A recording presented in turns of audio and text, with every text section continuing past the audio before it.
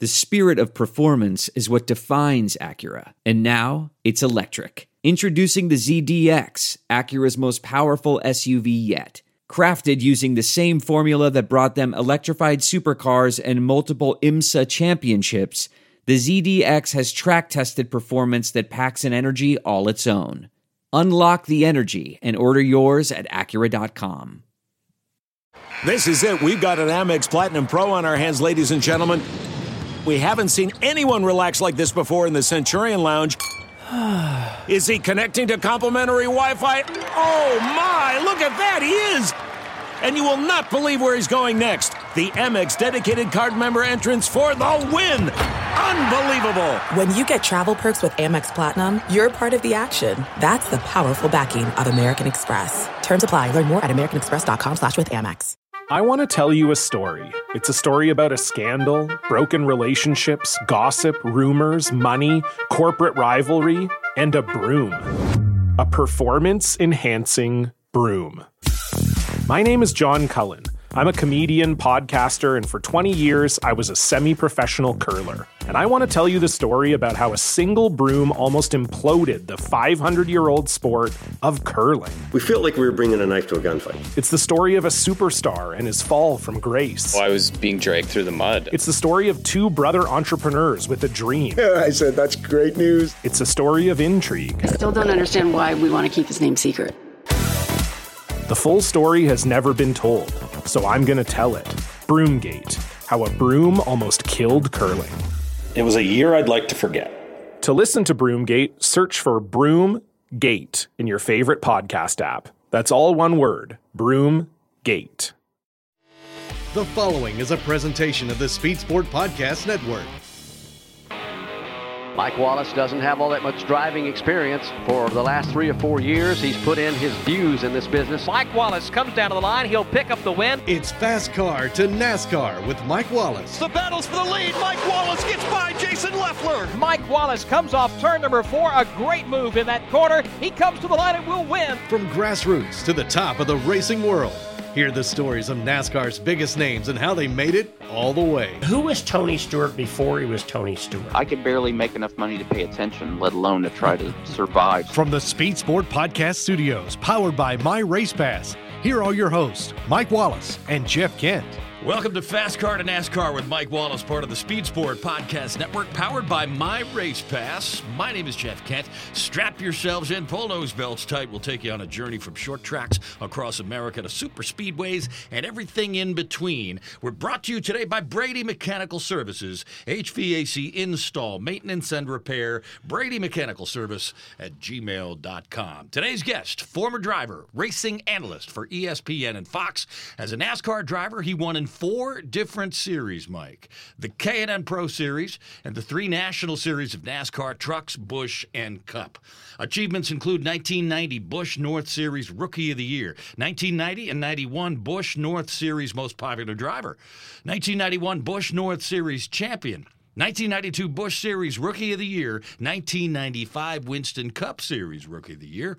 As a Cup driver, 278 races over 11 years, 2 wins, 41 top 10s, and 6 poles. He is well known for winning the 2003 Carolina Dodge Dealers 400, beating Kurt Busch in the closest finish in Cup Series history, .0002 seconds. And that's a hell of a video if you haven't seen it. Ladies and gentlemen, from the state of Maine, we give you Ricky Craven. Ricky, say hi to Mike Wallace. Gentlemen, how are you? We are doing well, man. I always hear those intros for our guests, and it's like, okay, the show's over. We got everything condensed there. But thanks for joining us today, Ricky. Mike, we've been trying pretty hard for a while, and it's great to finally get together with you. Yeah, well, I appreciate it very much. And what the concept of the show is, the millions of people around the world that listen to this show, everybody thinks they know you from all your success, but nobody knows how you got here. And that's what we'd like to bring to our audience is, where did Ricky Craven, growing up in the state of Maine... There you go.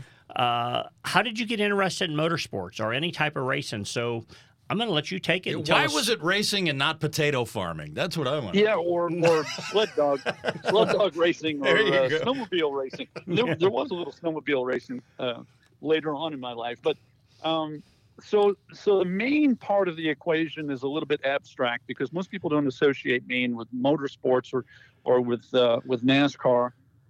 But like most people that make it to the NASCAR ranks, their dad or mom or family had influence. And my earliest memories, most vivid memories as a child, were sitting in the grandstands at Speedway 95 in Bangor, Maine, watching my dad compete. And the sound, the smell, the excitement, enthusiasm, it drove me. So that was the catalyst. So you'd go there with your family? What kind of car did your dad drive? What class did he race in? My dad raced a 63 Ford Fairlane in the top division, the sportsman or late model. Mike, he had it was rally red, sort of an orange car. What distinguished that car was car number 12, which is what I started as a 15-year-old. I raced car number 12, like my dad. And what distinguished that car, though, was it had a big spark plug, like a Champion spark plug mounted on the roof. And nobody really understood that. There was a story behind it. And the car owner was a guy named Bernie Baker. It's sort of a racing name, right? Bernie Baker. And Bernie was colorblind. And on the night races in Bangor, Maine at Speedway 95, the lighting wasn't great. He had a very difficult time differentiating all the cars and which was his car. And that spark plug gave him that differentiation. And of course, it was easy. This one night, I remember my dad winning the Triple Crown, the heat, the semi-feature, and the feature. So if he was out front, it was pretty easy to find him. But when I think back to those early days, that would have been 72, 1973, 74. There were 30, 35 cars every Saturday night competing. That's cool. So you're telling me that was a big old spark plug on top of the car? Is that what you're saying? Or I'm going to send you a picture, and you'll. That would be hell on. That would be hell on aerodynamics, wouldn't it? So that's kind of a funny topic since you mentioned that. Was the spark plug straight up and down, or was it angled like a rocket? No, they did streamline it. They had it laid down. The narrow part, the top of the conductor pointing forward, and I never thought twice about it because every car he ever drove for Bernie Baker had it. And it truly wasn't until I was 14 years old and we were building my first race car that we went to Bernie and asked for a few parts. And that's when, and he asked if he could put the spark plug on my car. And I said, no, we'll buy our parts. I'm not going to have the spark plug on the car. But then the story was shared with me. By any chance, was your dad's nickname Sparky at the time? His name was Lefty, and I had always assumed that was because he went in circles like the rest of us. There you go. So that era, when you watched your dad race, Ricky, I heard you say you started racing at 15, but back up, when did you remember, what age were you when you remember Dad with the spark plug car? Yeah, so I would have been 6, 7. Okay. I think I remember 71. He had a 57 Chevrolet, but did race in the top division, and it was a great memory. I mean, it seems like it was the Daytona 500 every Saturday night. But then, later in life, when you go back to the track, it's hard to put it in perspective, right? It just doesn't quite feel the same. It wasn't quite as exciting later in life as it was early on, right? Yeah. You and I both competed under the lights at Daytona, so it's pretty hard to go back. Pretty hard to beat that, isn't it? But if you had done it with a spark plug on top of your car, we'd still be talking about it. Yeah. Listen, don't rule it out. I mean, who knows if that was an advantage or disadvantage, right? So at that time when your dad was racing, was that a race car that he kept at home or someone else took care of? I guess what I'm asking, did you ever get to work on the car? Or act like you worked on the car, put it that way? I did not, Mike. The car was about 40 miles from where we lived, and it was It was a shop that Bernie Baker owned, and my dad never got paid to drive, but he did drive for the family. It was Bernie Baker and his 2 sons, and they were very serious about it. The same way everybody across the country would be serious about their weekend racing. And later in life, I did work with a school friend. I was 12, 13 years old, and I was part of a team with my friend Greg Vino, who was racing. And I only did that because I wanted to be at the track, and I convinced my parents to buy this 1970 Chevelle that was sitting in a pasture, but it had a roll cage, and they told me if we finished the car, I could race it, and we finished it 2 years later. Well, outstanding. So that was a 70 Chevelle was the first race car you had? Correct. Imagine that. Yeah. Right? Who wouldn't want that back today? Yeah, no kidding. Had a little rally stripes on it. That'd be smoking. Oh, man. Yeah. So where was the, do you remember where your first race was in that 70 Chevelle by any chance? I do, but even more importantly, I remember where my second race was. It was the same track, Unity Raceway. Being a new driver, I had to start last. And the reason the second race was so significant is because I went from last to first, won the race, and on that night, Bobby Allison had flown in from Pocono. And Bobby had, at one time, Bobby told me he had 28,000 hours left seat in his Piper. And when he was the Kyle Busch of that era, I mean, he raced everywhere, anywhere he had the opportunity. So he was a guest driver at Unity Raceway in the middle of the state of Maine. And I won that night, and he came over to congratulate me and gave me his Gatorade hat. Well, what a special treat that was, I bet. Yeah, it's really phenomenal. And what I remember about the night, beside that, which was the most valuable, I remember coming into the pit area with my trophy, and all these drivers were coming toward me. And I thought, isn't that cool? They were really happy for me. and you almost know where this is going, don't you? and each of them gave me a mulligan. They shook my hand and said, "Kid, congratulations, first win. But if you ever race me that way again, I'm going to wreck your ass." and hand on heart, I didn't race this way later in life, but in that race, the second race I ever ran, I took a piece of every car I went by. I just thought that's how you race. And you were believing the rubbing was racing was the real deal, right? Totally. And I was humbled by the end of the night because every one of them said, "You won't ever do that again." Humpy Wheeler was on the show one time, and what he said he'd call that hitting everything except for the ladies' room. That's great. Yeah. So as you're, that's race night number 2, and you start in the back, you win the feature. You get some type of accolades from everybody in the field, good or bad.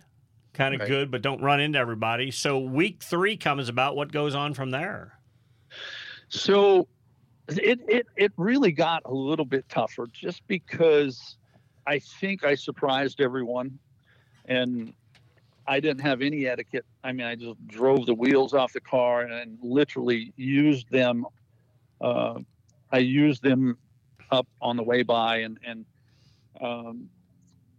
so we did win again, but we built a new car over the winter, and we had a phenomenal second year, and I think we had 18 races and won 12 of them. And so why do you think you had that much success? I mean, I'd like to compliment you on having the success right out of the box, but what kept that going? Was it that you're that great a race car driver? You had a really better car than everybody else, or a combination of all that? Well, I think it's a combination, but if you break it down, I think it goes back to the very first time I hit the racetrack, which was a testing day, and my car wasn't quite ready. So my dad had arranged me the opportunity to drive this 62 Impala. A guy named Dennis Vino owned it, and he ran last with it every week. Dennis was a great guy, but he was a horrible driver. And I hopped in his car primarily because it was safe, a big, heavy car. And I went out on the track for the first time, and I didn't come in until it ran out of gas. I just loved it. I embraced it. I couldn't get enough of it. And I rolled in after it started sputtering, and most of the pit area came over and just sort of gathered around. And I said to my dad, I said, did I do something wrong? And he goes, no, you were just a second and a half faster than the car had ever run, ever. And so the significance of this story is that from that moment, really to the end of my career, I always had really, really good people working on my cars. And I think that people instinctively want to be a part of something exciting. And I truly had great crew members. Now, I was always short on money, but I was never, ever short on help, ever. And I think that's a very, very important component of the success that I had. So when you race there in Maine, I just to understand exactly what you just said about help, and it's kind of like the Midwest. When we grew up in the Midwest racing, we had a lot of guys that wanted to come hang out with you and go to the racetrack. Is that the same thing that was going on in Maine at that time? Exactly. I mean, you have a guy that would pack the wheel bearings every week and would do do the brakes and adjust the front end. And you had guys that did body work or detailed the car. You had guys that were really good with the engine. And I mean, every one of them were equally important. But there were teams that I competed against early on in my career where it was like the driver, his brother, and his wife, right? Like so I always had a lot of great support. So Ricky Craven, and we'll go to break and we'll come back and talk. We're going to the first mega team. Yeah, right. We're going to talk about the early days of racing with Ricky Craven some more in just a second. You're listening to Fast Car to NASCAR with Mike Wallace on the Speed Sport Podcast Network, powered by My Race Pass and NASCAR Digital Media. Welcome back to the Speed Sport Podcast Studios. You're listening to Fast Car to NASCAR with Mike Wallace. My name is Jeff Kent. We're brought to you today by Brady Mechanical Services, HVAC install, maintenance, and repair. Brady Mechanical Service at gmail.com. Talking the early days of racing with Ricky Craven. And once again, here's Mike Wallace. Ricky, we realized that you had one of the bigger teams in regards to people helping you up there in the state of Maine. That's just fun to say. I love it. Love saying it. I never knew that until Jeff said it earlier. I said Maine. He goes, no, it's the state of Maine. And so after your second year, you guys had started with that 70 Chevelle. You come out the second year and you won better than half the season. Take us from there. That's what we're trying to figure out, where and how you got to be so good. So let's roll into year 3. Was it the same car, different people, different racetracks? Pretty much every year, Mike, I graduated to another level and won the track championship in '83. Moved on to racing around New England. Won a race in either 84, 85, and made enough money on a Saturday night to go to Oxford and race in the Oxford 250. Qualified well. The Oxford 250, I know you competed in it. It's probably the most identifiable race in the state of Maine. And let me stop you there. I unfortunately have never competed in that race and always wanted to, but interesting. Yeah, I mean, and just that Jeff Kent, the Oxford 250, I'll let Ricky elaborate on more. It's like, stop me if I'm saying it wrong, Ricky, it's the Daytona 500 of the Northeast. It is. I think it's the equivalent of the Snowball Derby or any significant major race across the country, short track race. And short track racing has always been the sweet spot for me, and I think most drivers, because most of us started in the same place. As far as the discipline, that type of racing. It's unique you said that. We had Bubba Pollard on the show a while back, and Bubba, with all the races he's won around the country short track racing, he noted one of his most significant wins was the Oxford 250. So isn't that remarkable? Because this is that's a name that anybody that races half mile or smaller racetracks for a living would say, to hear that from Bubba Pollard is quite an endorsement, right? Yeah. He's a heck of a racer. So I didn't mean to interrupt you. Go back to that you went to the Oxford 250. Yeah, and it was a race that I wanted to win, obviously, and did in 1991. The irony of that, and I'm fast forwarding, but I became very close friends with your brother Kenny in the late 80s, and we were competing with each other around the country a few times a year, up in Montreal, in Tennessee, in Nashville,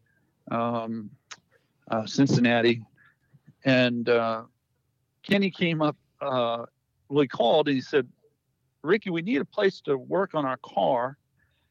And so he shared our little tiny building in Concord, New Hampshire.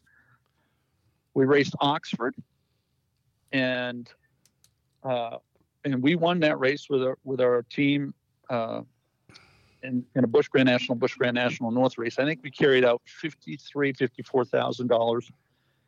And then the next week, Kenny and Steve Bird and the 36 team won at New Hampshire, and he carried out another 55 or 60 grand. And we thought we had robbed the bank.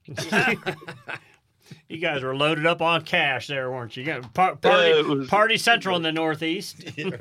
I guarantee you, Mike, if you mention it to Kenny, he'll go on for 20, 30 minutes because it was that much fun. He and I hung out for 2.5 weeks, and we both won the two major races that summer. And it was a blast. Well, that's great to hear. Kenny just won his first short track championship this past Saturday night. Did he really? That is incredible. Racing at Kenny Schrader's I-55 Speedway. He's all the racing he's done over the years. He's never ran somewhere every week to win a championship. And oh my God, he's blowing up his social media pages with people. He says, "Look, I'm just paying respect to short track racing. I love it." And just like he's still talking about it. So it's well, his enthusiasm in the last 10 years for that discipline of racing has been enormous and so contagious. Everybody chases Kenny. And, when I think of that, Mike, I think about you and how incredibly dominant you were back in the Midwest in the early days. And Kenny told me, you remember when Kenny had his little go-kart track behind his house? Yes, sir. Yeah. And everybody who was that turned into a major event. Right. Oh yeah. It was really like the Legends Car Series before there was a Legends Car Series, except it was behind Kenny's house, and there was nothing for 40 or 50 drivers or wannabe drivers to be there on any given night. But I remember the best I'd ever seen on dirt.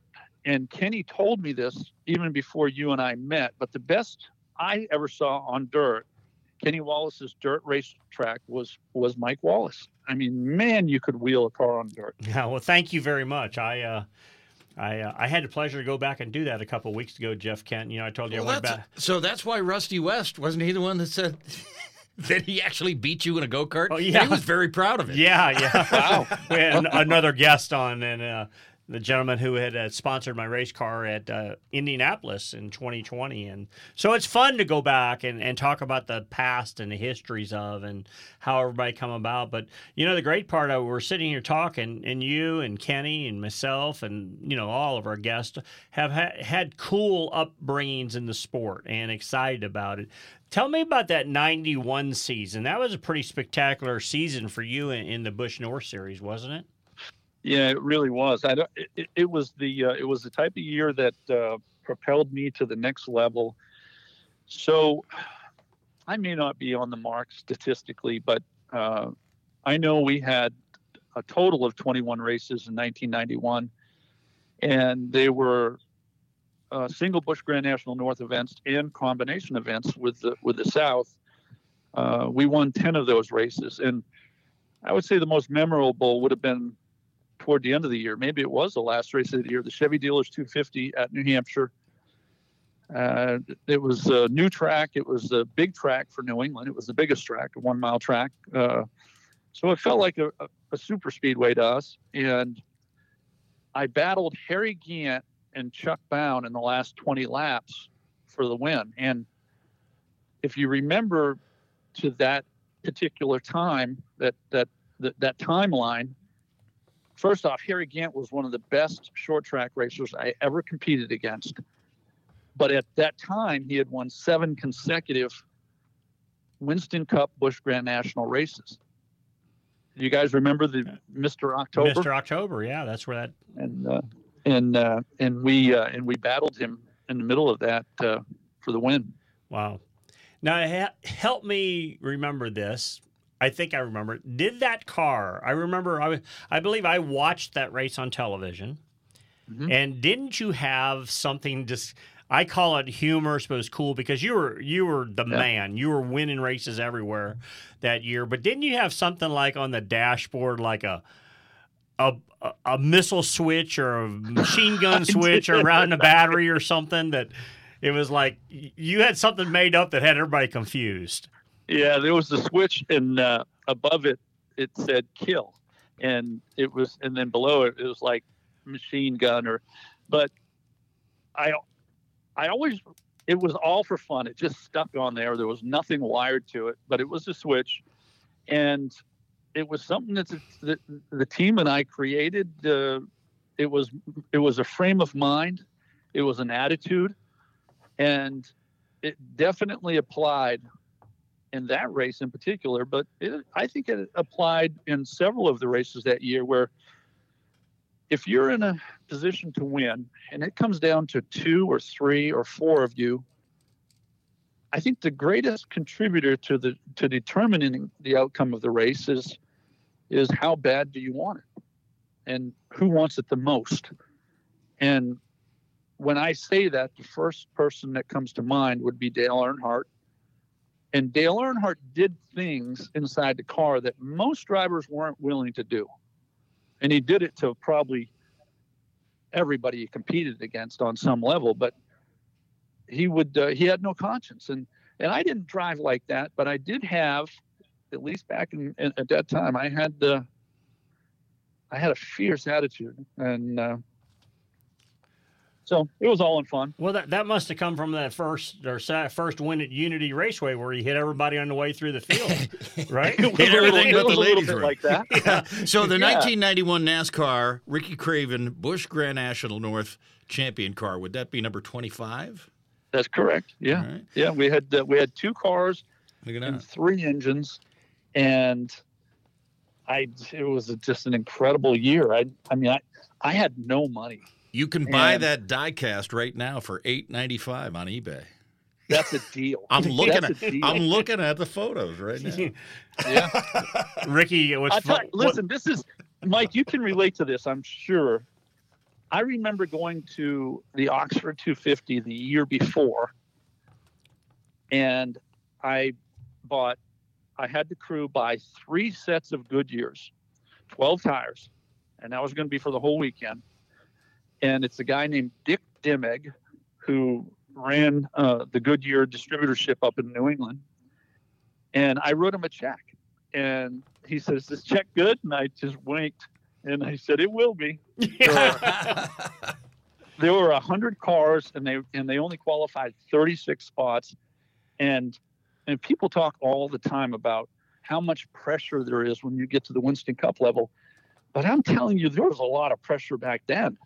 I had to qualify to pay for the damn tires. Yeah. Can you imagine that, Jeff, rolling in and trying to make a 36-car field today and there's 100 cars there? Right. Yeah. I mean, that's... You better have a good car and some confidence to go with it, right? Yeah. Technically, I wrote a bad check. But by the time the banks opened, I had the money to cover it. Yeah, well, he sounded just like my older brother. He used to write down bad checks all the time. It didn't bother him. He just would tell the people up front, he says, look, if you put this thing in the bank before Tuesday, it's going to bounce all the way back to your office. Because he had to get paid from racing that weekend and make sure he got the money in the bank, in time to cover the check. So, hey, you had to do what you had to do back then. Those were your cars, then, I assume. You owned that whole program when you in that Busch North cars? Yeah, every bit of it. And I was, and I had equity in every aspect of it. I really, truly did live, breathe, eat the business, and I enjoyed it. I just saw a friend a few weeks ago who built an extraordinary car, and he built a car for Rusty, I believe. He built cars for Alan Kowicki. And he was like a Michelangelo of chassis builders. His name's Dennis Frings. I knew exactly. Dennis Frings. Yeah. And Dennis TIG welded his cars when everybody else MIG welded. And I think he saved 12, 14 pounds because he used less material. But the cars truly looked like jewelry. I mean, just beautiful cars. And I scraped up enough money. I think it was $10,400 to have him do a rolling chassis, and that's all the money I had. But it was one of the best decisions I ever made. Oh, so at that time, really, and I'm a little bit versed on this, you had a car a little bit ahead of your time then at that point. Yeah, there were others. I watched drivers when I was a kid, like, for instance, Joey Karafis, who was an excellent racer in New England and a champion, a NASCAR champion. Joey had a Frings car back in the late 70s. And then a handful of drivers had Frings cars up in New England through the 80s. And then we got one in the like late 80s, but Dennis was expensive, but for a reason. I mean, he was worthy of it. He only built a few cars a year, and he wouldn't compromise on anything. Yeah, beautiful cars, beautiful cars. When I first moved down here, Dennis Frings, I ran into him at a car show. I'd never met him. Always heard his name.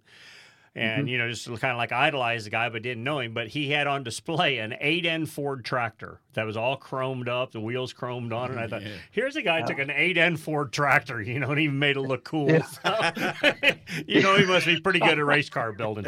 But, hey, let's hold it at that 8N Ford tractor, and let's come back and pick up on Ricky Craven. Look, there's the halfway from the flag stand. We're talking to Ricky Craven. You're listening to Fast Car to NASCAR with Mike Wallace on the Speed Sport Podcast Network, powered by My Race Pass and NASCAR Digital Media.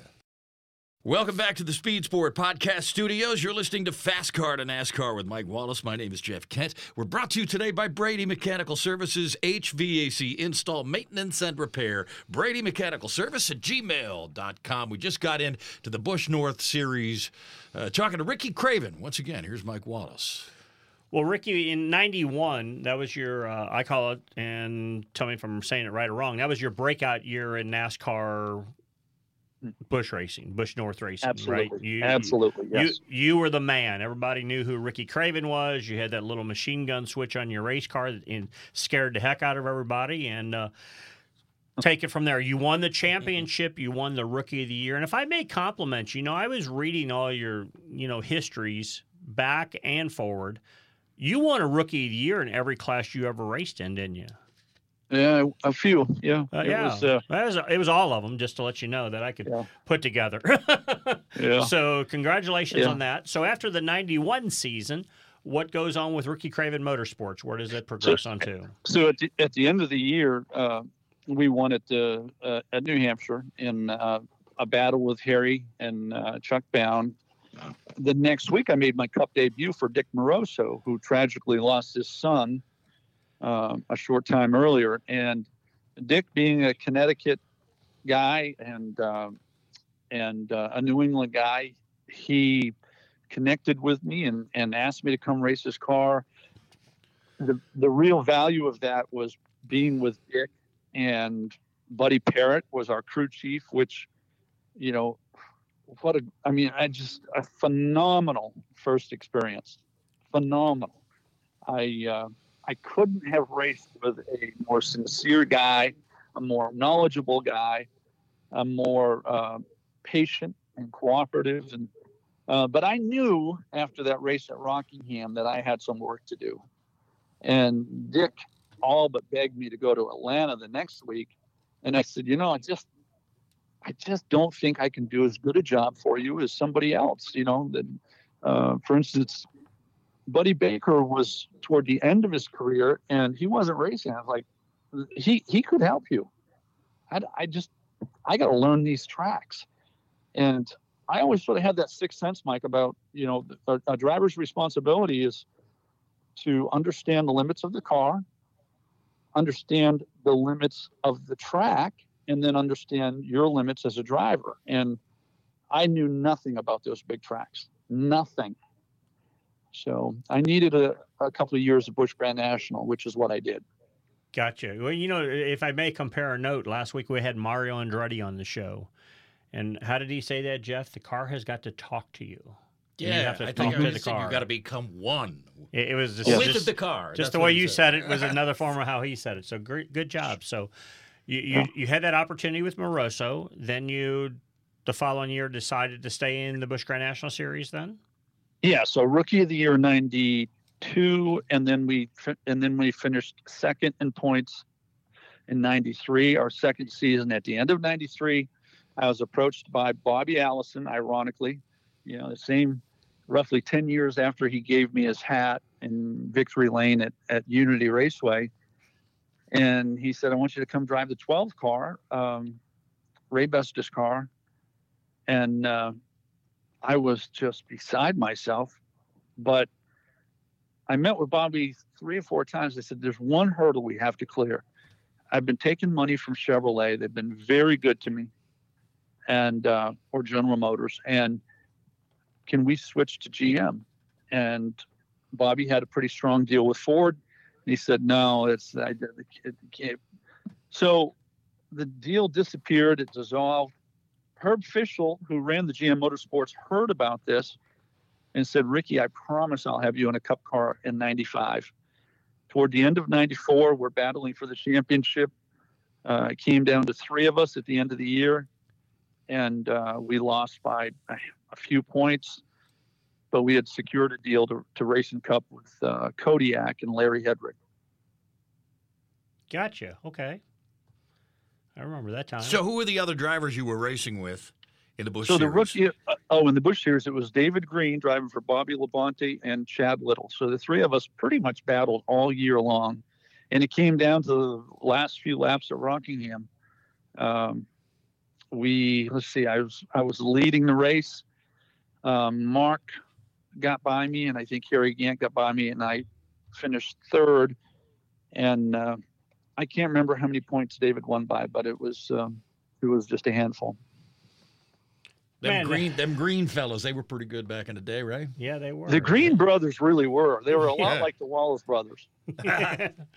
Well, they seem to have a little more success than we did. Well, we have an older brother that did pretty good though. But so tell us about moving into was in '95 driving for Larry Hedrick. I really liked Larry. He was kind of a cool guy. He was always had a cool conversation, and he had the Kodiak car. He also didn't he own a car auction and a baseball team and all that stuff at the time. He did, Mike. He owned the Statesville Auto Auction. He sold it to Mannheim. Mannheim was buying up auctions across the country, and Larry was still committed to the site and working with Mannheim. But he built a race team. I remember Larry as the eternal optimist. He was so easy to be around, and when we entered the season, we were competing against Robert Presley, who was in. He was driving the Skull Bandit car. Harry had just retired. Had Davy Jones, who was an excellent road racer. Had Steve Kinzer driving for Kenny Bernstein. And everybody identifies with Steve Kinzer. We had Randy LaJoy, Gary Bradbury. Randy was an excellent racer. Gary was a successful racer in Alabama. And anyway, we had quite a crop of rookies, and that was, I felt like the weight of the world on my shoulders. I wanted the Rookie of the Year so bad because I knew there was only one shot, and it was a good battle. Yeah. And why did you want that Rookie of the Year battle so bad? Just because that meant you were best of that group, or just because you'd want a Rookie of the Year everywhere else you've raced?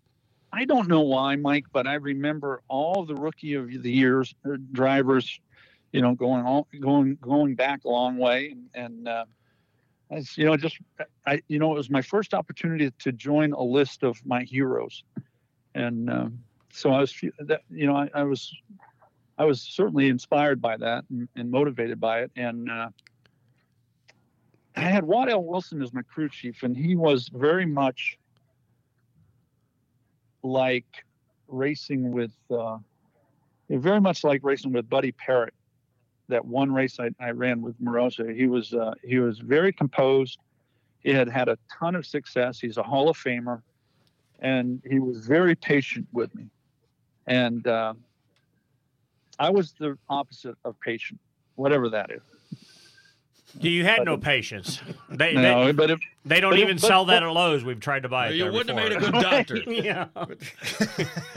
We struck a good balance. We really did, and we had a solid year. Yeah. So I would say if you won the Rookie of the Year, 1995 Winston Cup Series Rookie of the Year, and you finished 24th in points, right? That's pretty damn good. Well, it doesn't. 24th doesn't sound that significant, but it was. When we think back to it, Mike, we raced against. Well, first off, when you get to the Cup Series, everybody there is a champion of something, and the degree of difficulty changes to the extreme. And I remember, there. Well, you think Ricky, about it, back in 1995, wins were being gobbled up by the likes of Jeff Gordon. He won 7 times. Dale Earnhardt, Sterling Marlin, Mark Barton, Rusty Wallace. There's your top 5 right there, and each one of them won multiple races. That doesn't leave a whole lot of races for the rest. Yeah, no, and it doesn't. And I never won a Cup race like Ricky has. But to make myself feel good, Jeff, I used to. It didn't matter where I finished. I didn't run very well a lot of times, and you can blame it on talent or you can blame it on team quality, whatever. But I remember always going to autograph sessions, and somebody go, "Well, how'd you finish last week?" I said, "Man, I run 33rd." And I'd be happy about it because I was trying to mentally make myself feel good, And then I go, "Look, there's only 42 drivers in the whole world. I mean, the whole world to get to do this. I was 33rd." Yeah. And the guy goes, "Oh, you'll be better next week. Don't worry, man. It's good." Go get him. There was another component to it though, that you're being very humble, Mike, very humble, because you also know what you did when you climbed in that 12 car and battled for wins. But if you think back to that particular era, and Mike, we raced in the greatest era of NASCAR. There's no disputing it. In large part because of what Jeff Gordon and Dale Earnhardt and Rusty and Bill Elliott, Mark Martin, what they all created for us. But you just mentioned there were 43 cars started every week, but there was another 15 that went home. You're right, without a doubt. It was incredible. The fields were very full. There was under pressure all the time to get in the races, and you're right, Ricky. We were pretty good at that time, weren't we? We were pretty good and pretty lucky. Yeah. Hey, there's no doubt about it. And what Ricky said, and I always tell race fans, or have told race fans, and I've been a race fan for a long time, Ricky, but, you tell when somebody in the stands, you're sitting in the grandstands, and somebody says, "Oh, that guy sucks. He's no good. He can't drive." So every one of these guys is a track champion from somewhere. Think about it. Just to make the field at one of these races, do you know how good you have to be? People don't understand that as fans. Jeff, let me tell you just really quickly, and to expand on the point you're making, is Mike Wallace was a NASCAR champion earlier in life in the lower series, but so wasn't Ted Musgrave a champion in the ASA or the late models here. Ted Musgrave was a hell of a racer. How about Rick Mast? How about Dick Trickle? Kenny Wallace, Todd Bodine, Mike Skinner. These are drivers that might not be in the win column in Cup, but they were capable. The planets didn't align for them. But my gosh, and these are guys that might have finished 20th or 25th or 30th because they didn't have the best car. But boy, there were no pushovers in the Winston Cup field.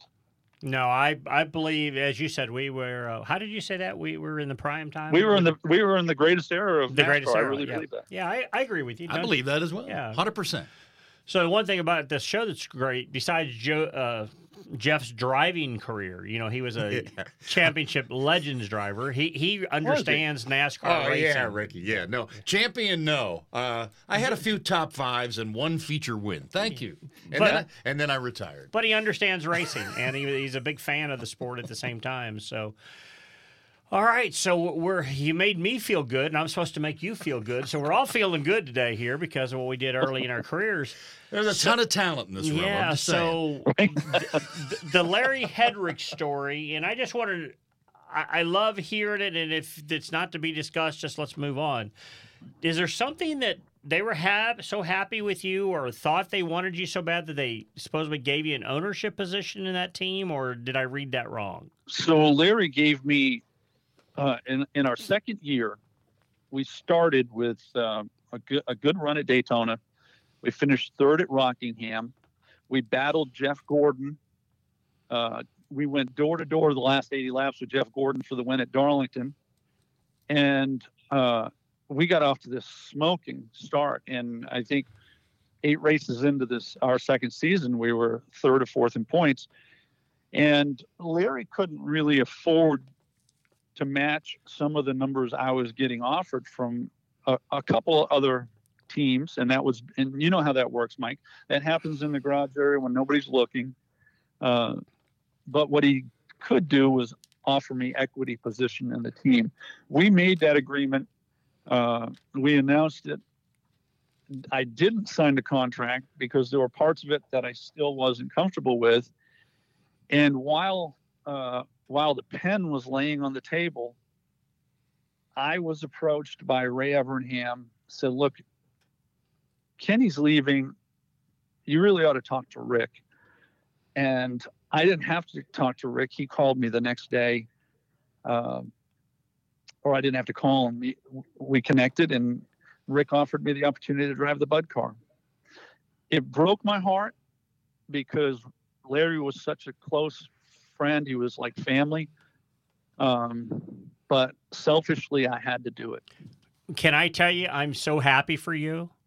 Because I tried one of those loyalty things early in my career. I should have just went for the better deal, and you did at Hendrick Motorsports. How did you say that earlier, Jeff? He went from Hedrick to Hendrick. To Hendrick. All he did was buy a consonant. Buy a continent. and on that, we'll take a time out, come back and bring it home. We're talking to Ricky Craven. You're listening to Fast Car to NASCAR with Mike Wallace on the Speed Sport Podcast Network, powered by My Race Pass and NASCAR Digital Media. Welcome back to the Speed Sport Podcast Studios. You're listening to Fast Car to NASCAR with Mike Wallace. My name is Jeff Kent. We're brought to you today by Brady Mechanical Services, HVAC install, maintenance, and repair. Brady Mechanical Service at gmail.com. Just a couple of more laps with Ricky Craven. Once again, here's Mike Wallace. So we just found out to improve your career, you buy a continent. And you move from Larry Hedrick to Rick Hendrick. That's consonant. Oh, you said continent. But listen. Look, I had visions of making enough money to buy a continent. See, everybody always worried about the particulars and details. Continent, what the hell? Close enough. You know what I'm saying. He got another letter or whatever. So you moved to Rick Hendrick. Tell us all about that. So at the time, the Bulls were dominating the NBA, and Michael Jordan was the best. And I went to Hendrick Motorsports, did a lot of media surrounding it, and people would say, "Are you the next Jeff Gordon?" And I was so uncomfortable with that because that was the pressure I did not want. And I knew how good Jeff was. I had competed with him earlier in life, and I knew that you probably weren't going to be better than Jeff. You could only hope to be as good. So I would tell people, no, I told people, and you could Google it. I told the media, no, I'm cool with being Scottie Pippen, because Scottie Pippen was pretty damn good, better than what he got credit for. And at the time, I just wanted to win 2 or 3 races this season. I wanted to win one, and we got off to a good start. We were 3rd in the Daytona 500. We were top 5 the next week at Rockingham. I remember going to the 3rd race of the year. Jeff's leading the points. I'm 2nd in points. And pretty early on, I don't remember when, but Texas, Texas was a disaster. During practice, we were toward the top of the board. We were making a qualifying run. I went wide open through 1 and 2. And the next thing I remember was waking up in a helicopter. I signed my next of kin at Parkland Hospital, and my career was, I feel like my career was disrupted for 3 or 4 years because of that incident that day. And well, I know one thing. We're glad you're here, because I remember that day I was at that racetrack and you hit so incredibly hard. It's just, I mean that in all sincerity, that we're glad you're here, because it could have turned out really easy the other way. Yeah, thank you, Mike. I mean, drivers don't like talking about it, but everything is much easier to talk about when you're retired. And it was the most miserable time in my professional life. It was the most difficult time in my life, without question. And I'm humble enough to tell you that I had lost my vision. I could see color, but I couldn't focus on anything. I had blood coming from my ears, and I was all beat up. And I laid in the Parkland Hospital, praying to God that I would survive whatever happened. I couldn't make any sense of it, and by the grace of God, I came out of it, and eventually was given another opportunity, and that would be the Tide car, and capitalized on it. Boy, talking about capitalize on it, because if we don't get to it, we're going to run out of time. We can always go back in conversations, but the Tide car, Darlington, right? That was something, and I just watched the video of that yesterday because I wanted to relive it. I was there as a race fan. I went to that race. Yeah, what an exciting race that was. It was amazing. It was. Yeah, and everybody knows. Everybody knew Ricky Craven already, but it's like you became a household name on that given day after those, what was it, 4 or 5 laps of battling at the end, back and forth, lead swaps, and then the greatest finish in NASCAR history. You tell it from your view, Ricky. Go tell us where you're at and 4 or 5 to go. I don't think I could have won the race if 2 things hadn't happened prior to that. Number one, I had won at Martinsville a couple years earlier, so that took all the pressure off. Winning the first race is the most difficult of your career. The other thing is, a year earlier, I won the pole at Darlington. I had always run well at Darlington, but I hadn't mastered the concept that the Lady in Black, the track too tough to tame, really does control the event. Hey, can I stop you for a second? Because I screwed this show up already. In what way? Let's go back to Martinsville, your first win. I mean, I had a note. I wanted to talk to you about your first win, and here I'm getting so excited. Rich has got a board built. It's got you behind me on it. It's like, damn, yeah, I'm ready. So tell me about Martinsville. Tell us about their first win, what you felt like after you won your first Cup win. So we started this discussion centered around Speedway 95 in Bangor, Unity Raceway, where I got my first win, the Oxford 250, which was among my most significant victories. All of those somehow contributed to me in the last 20 laps at Martinsville, battling and holding off Dale Jarrett, who was a champion. And we had led the most laps that day. Mike, I remember how well you ran that day. You were worthy of contending for the win that day. And we battled Jeff Gordon. But late it came down to Dale and I, and he took 4 tires on the last stop. We took 2. We got track position. And the last 10 laps at Martinsville were by far the best 10 laps I had ever run in my life. And I really believe they were a residual of all the short track racing I had done in New England and Canada and Quebec and Montreal. That was my forte, and that was a hell of a battle. So after you ran the best 10 laps of your life, and you come off a turn 4, and the checkered flag's waving, the thought was at that point what? When I went under the checkered flag, it's going to sound like a cliche. It's going to sound corny, but hand on heart. I've got my hand on my heart right now, and I'm telling you, when I went under the checkered flag, when you consider that most thought my career was over after the wreck at Texas, including me to some degree, when I went under the checkered flag, time stood still. I am serious. Time stood still for 2 or 3 seconds. It's like it just froze. And I felt like the weight of the world had been lifted from my shoulders. For the rest of my life, I was a Winston Cup winner. And it's really terrible for some people listening to this. They'll have a disconnect and say, really?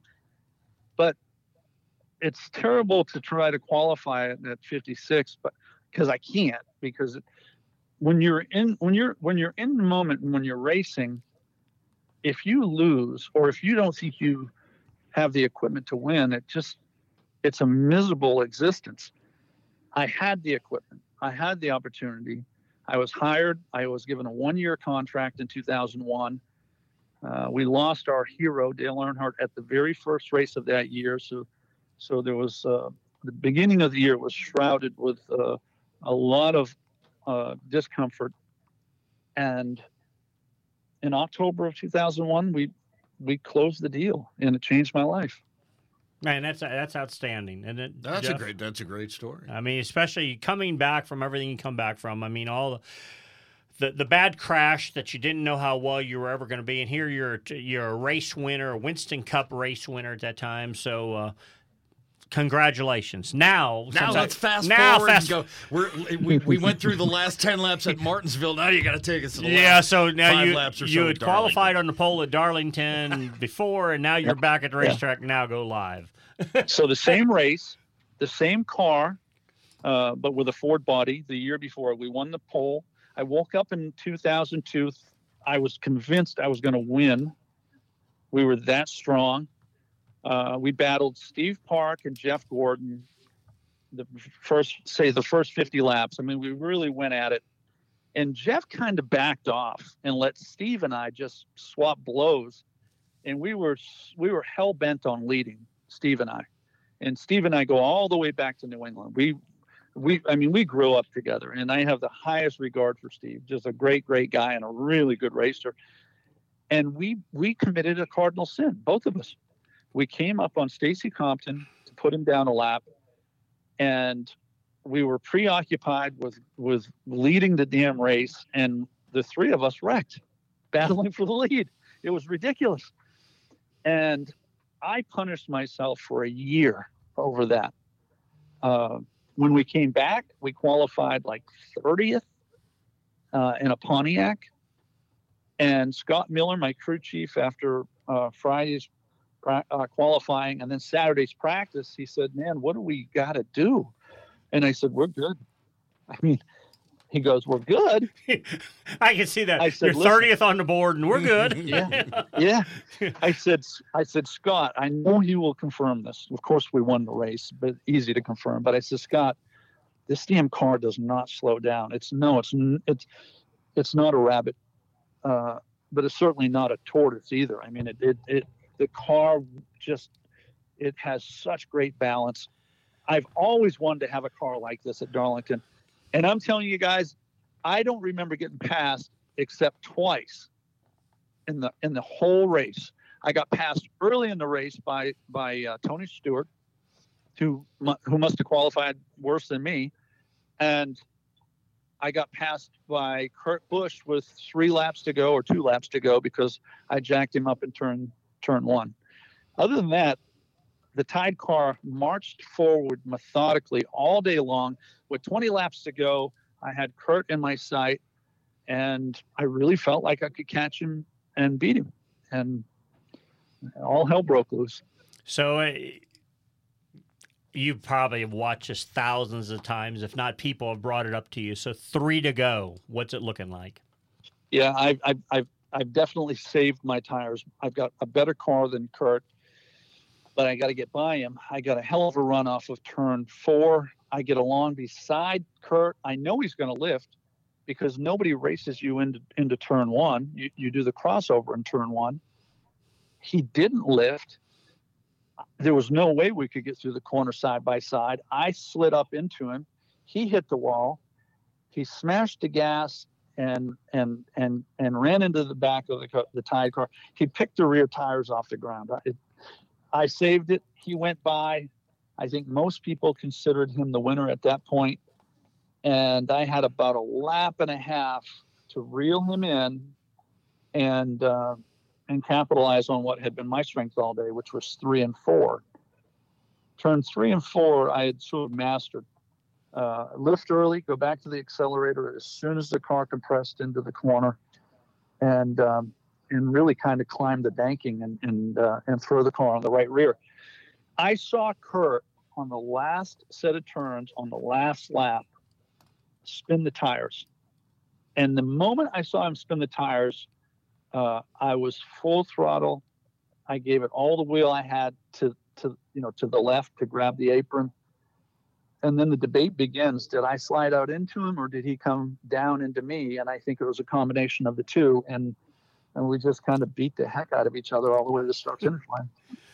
Well, I'm going to tell you what, it doesn't get much better than that, does it, Jeff? Oh, my God, that was exciting. Yeah. Yeah, well, it's cool. Really, really good, Ricky, for that. You did so good for the sport that day by putting on such a driving clinic, you and Kurt Busch, and then winning that race by such a close margin, still the closest in the history of NASCAR. And I found out that it is also, did you know, Ricky, that was the final Pontiac win? You were the final driver to win for Pontiac in NASCAR? I did know that, and I even thought about it during the year because there were a couple of Pontiacs in the field, and Johnny Benson being one, and Johnny was very legitimate in the Valvoline car. But I was grateful that we had the distinction of winning the last race in NASCAR for Pontiac. I have that car. Cal Wells had it completely refurbished to it's a piece of jewelry, and he gave it to me as a retirement gift. So is that car priceless or got $1 million price tag on it? It's both of those. Both. Yeah. Well, Ricky, Jeff Kent and I'd both like to say thank you very much for spending your afternoon with us and the race fans around the world because, man, you brought me right into that race. I'm racing the last 2 laps here. That was good. Exciting. That was good. I was excited, too. As Jeff says, the fans are going to want for more, so hopefully someday you'll come back and join us on another show. Guys, thank you so much. I appreciate both of you for all you've contributed to the sport and really enjoyed being with you today. Well, thank you. You bet, Ricky. Thank you very much. You've been listening to Fast Car to NASCAR with Mike Wallace on the Speed Sport Podcast Network, powered by My Race Pass and NASCAR Digital Media. We'll see you next week.